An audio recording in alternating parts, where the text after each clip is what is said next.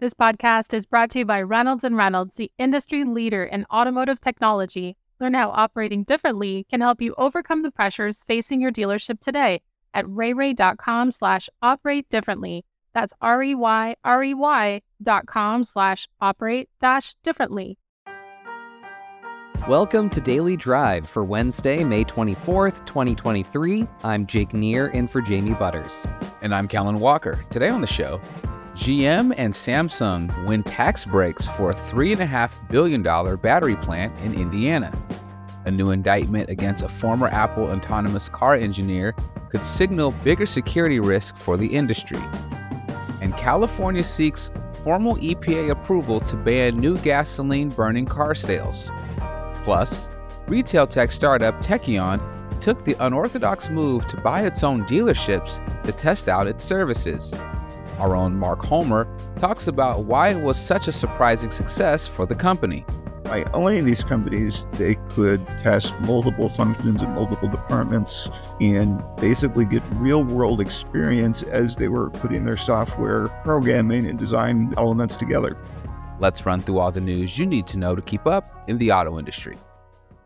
General Motors appears to be moving forward with a plan to build an electric vehicle battery plant in northern Indiana. The automaker has proposed spending $3.5 billion on what would be its fourth U.S. battery plant. According to a development agreement filed with St. Joseph County, the project just west of South Bend would have roughly 1,600 full-time employees by the end of 2027 at an average wage of $24 per hour. County officials on Tuesday approved a development agreement and tax abatement with GM for the project. It alters an earlier agreement approved last year between the county and Ultium Cells LLC, the name of GM's joint venture with LG Energy Solution. Talks with LG broke down over a fourth battery plant that would follow three in operation or under construction in the U.S. In April, GM formed a joint venture with South Korean battery manufacturer Samsung SDI and said the two companies plan to invest more than $3 billion to open a plant by 2026. A GM spokesperson said the automaker has not yet decided on a location. Industry and legal experts say the recent indictment of a former Apple autonomous driving engineer has big security implications for the entire auto industry. The United States recently charged Weibao Wang for allegedly trying to steal the company's self-driving technology and fleeing to China in 2018. According to multiple news reports, Wang left Apple to work at Jidu, an electric vehicle startup jointly owned by Chinese tech giant Baidu and automaker Geely. Experts say the charges against him send a message that investing in emerging technology is crucial, but the industry must be proactive against security risk. Nathan Pekarsik is the co-founder of Horizon Advisory, a geopolitical consultancy that focuses on China. I think it's that it's a signal from the Biden administration that these types of risks are going to get increased attention. I think that signal in particular is directed toward the American industry as well as to the counterparts in China who might try to be perpetuating intellectual property theft across different sectors. This is the second public allegation of illegal transfer of automotive technology intellectual property to a Chinese company in recent months. In April, LiDAR maker Ouster sued Chinese Hesai Group on allegations of patent infringement. The state of California is asking the Biden administration to approve its plan to require all new vehicles sold in the state by 2035 to be either electric or plug-in electric hybrids. That's according to a letter seen by Reuters. The California Air Resources Board approved the plan in August. It's now asking the Environmental Protection Agency to approve a waiver under the Clean Air Act to implement its new rules. They set yearly rising zero-emission vehicle requirements starting in 2026 and would end new gasoline-only powered vehicle sales in the state by 2035. The Biden administration has repeatedly refused to endorse setting a date to phase out the sale of gasoline-only vehicles. And the National Highway Traffic Safety Administration wants to update its tests to help crack down on the pedestrian death crisis in the U.S. NHTSA's new test would measure pedestrian protection in collisions and the ability of advanced driver assistance systems to prevent crashes. pedestrian deaths have been on the rise in the U.S. in recent years. Experts blame an increase in dangerous driving behaviors since the pandemic. Drivers struck and killed more than 3,400 people in the first 6 months of 2022 in the most recent data available. That amounted to an average of 19 deaths per day. And those are today's headlines. Coming up, we'll hear about Tekion's novel and surprisingly successful experiment owning and operating its own dealerships to test out its software services. That's next on Daily Drive. Economic uncertainty, vehicle affordability, and ever-increasing customer expectations are threatening the profitability and efficiency gains you've made over the last couple of years. You may be finding the strategies you've used to improve performance in the past just aren't as effective as they once were. You offer online options so customers can begin the buying process remotely, but your salespeople have to rebuild the deal or correct it during the in-store appointment. You ask your advisors to be proactive about calling customers to get work approved, but still wind up with occupied bays and stalled jobs when the customer doesn't answer the phone. Your business office clerks are trying to process deal jackets faster, but funding still takes weeks. The strategies you've used to improve performance in the past just aren't as effective as they once were. Getting better at outdated and inefficient processes will only get you so far.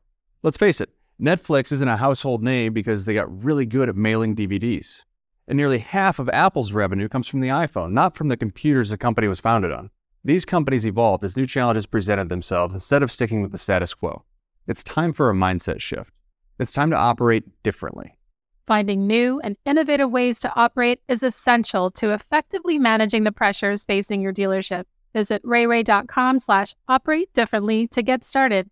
That's REYREY.com/operate-differently. Welcome back to Daily Drive. I'm Jake Neer with Kellen Walker. In 2019, Tekion was a technology company toddler, a 3-year-old startup betting it could upend auto retailing with a dealership management system driven by artificial intelligence. When it was time to aggressively test and refine the technology, executives came up with an idea that was unconventional, to say the least. A dealership involved in an early Tekion pilot program was for sale, and the company decided, let's buy it. What happened next surprised even the biggest supporters of the plan. Automotive News retail reporter Mark Holmer wrote all about it for us. Mark Holmer, welcome to Daily Drive. Thank you. It's good to be here. The story that you did on Tekion is fascinating, and I want to start with, how did Tekion come up with this idea in the first place, and how did they put it in motion? Well, it was kind of a very much informal thing. The CEO got wind of a dealership that was for sale and thought, it might be kind of interesting to buy a dealership, because then I could have this laboratory that's really close by and test things a lot more than I would otherwise. And so then what happened? I mean, this is really novel, I believe, in this space. Well, he pitched the idea first to his executive team, and they were skeptical because Tekion was, at the time, a couple of years ago, was still a relatively new technology company. Dealership management system companies don't typically buy dealerships. They're their customer base, so they wouldn't really buy them. And on top of that, Tekion was relatively new. They hadn't raised a lot of money yet, and they needed to watch their cash as a relatively new company. So some of the executives were like, why would we want to do that? That's way apart from our mission. It isn't what we're here to do. And they talked, he convinced them, and they bought a first dealership, and then they bought a second one. So how did it work out? What happened after that? Did they find that it sounds like it would come with its challenges for sure, but how did it go? They consider it to have been a very successful thing. And they were very careful in how they set it up, which I think increased their odds. For example, they kept on the management from their, from the prior ownership. And they gave the general manager an ownership stake. So he'd have incentive to do well, and they keep the dealerships running. They had software engineers, they had designers that were at the dealerships every day, and they would be there to answer questions, troubleshoot, just by watching and observing. They could be right there on the spot and come up with ideas.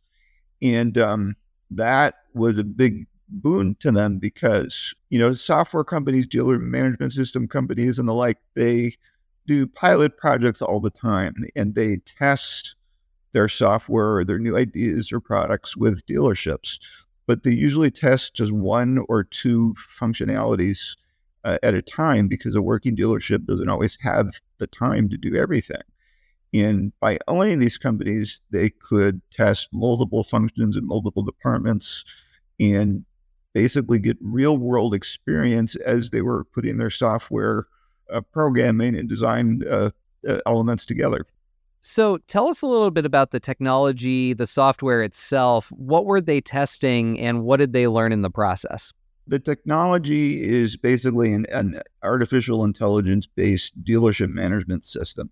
So it takes the DMS platform idea much further than some of its peers. And a noteworthy aside, the CEO was an early executive with Tesla. So as they were building their system, by having these dealerships, they could test everything. They could test how to handle all the functions of the car buying process, but also back-end office functionality to make sure it all worked seamlessly and was together. And so some of it was mundane, some of it was like very forward thinking on how they blended things. And so they had this space to do everything at once. I'm curious, in your story, you note that Tekion now has these dealerships for sale, and the company says this was never a long-term play. But with the success that it saw with these, why not make this a long-term play? I mean, Tekion itself says the dealerships have made, quote, tons of profit.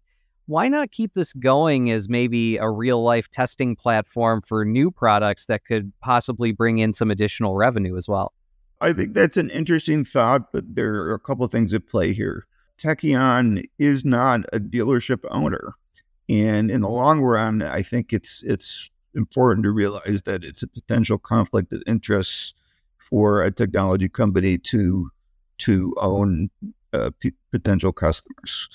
But it also, companies in the technology space do best when they focus on what they're good at, and they're built to sell technology. So I think this was a finite thing and needed to be by design. And the third thing is Tekion is a private company. It's venture funded in excess of $460 million.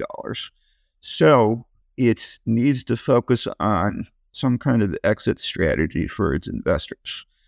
So longer term, it needs to double down again back on its main focus and mission.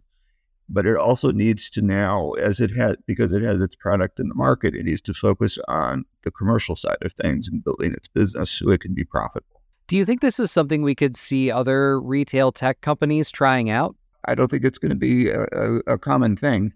This was kind of an unusual blip, in my opinion, in the auto retail market. It's an interesting story to follow because it isn't something that necessarily is going to repeat itself. This was a relatively new to the auto industry CEO who was thinking out of the box and said, hey, why don't we do this? And it hadn't really been done. And people pushed back, and then they realized, wait a minute, this should be done, at least tried. And the worst that could happen is it doesn't work. And lucky for them, it did work. And where does Tekion go from here, especially in a space as competitive as retail technology? What is their near-term and sort of long-term future looking like at this point? Well, as I mentioned, it needs to go. It needs to focus on its commercialization. It needs to build up sales. It needs to become profitable. It needs to become viable. A private company like Tekion does not release financial figures, but it is not, most likely not profitable at this point. And its investors are going to want their money back at some point. So they either need to build up a viable commercial program on their own to be a good standalone company and a true rival to the others, or it's a potential target for acquisition. When companies that are venture backed reach this point, it's usually one or the other. And So it's I would guess you could call this a crossroads at this point in terms of looking at what's going to happen next. Mark Holmer is a reporter covering dealers and retail technology for Automotive News, and the story is Tekion's big dealership experiment is a big win. You could see it in our print edition of Automotive News or at autonews.com. Mark, thanks for taking the time. Really appreciate it. Oh, my pleasure. That's Daily Drive for today. I'm Jake Neer, in for Jamie Butters. And I'm Kellen Walker. Thanks to our own Karn Dingra, Lindsay Van Hully, and Paige Hodder for their help on today's podcast. You can get the latest news on retail tech, manufacturing, and everything happening in the auto industry at autonews.com. Come back tomorrow for a conversation with Jackson Switzer of Redwood Materials about the myriad services that the company provides outside of EV battery recycling. If you enjoy the podcast, remember to like, leave a review, and subscribe so you never miss an episode.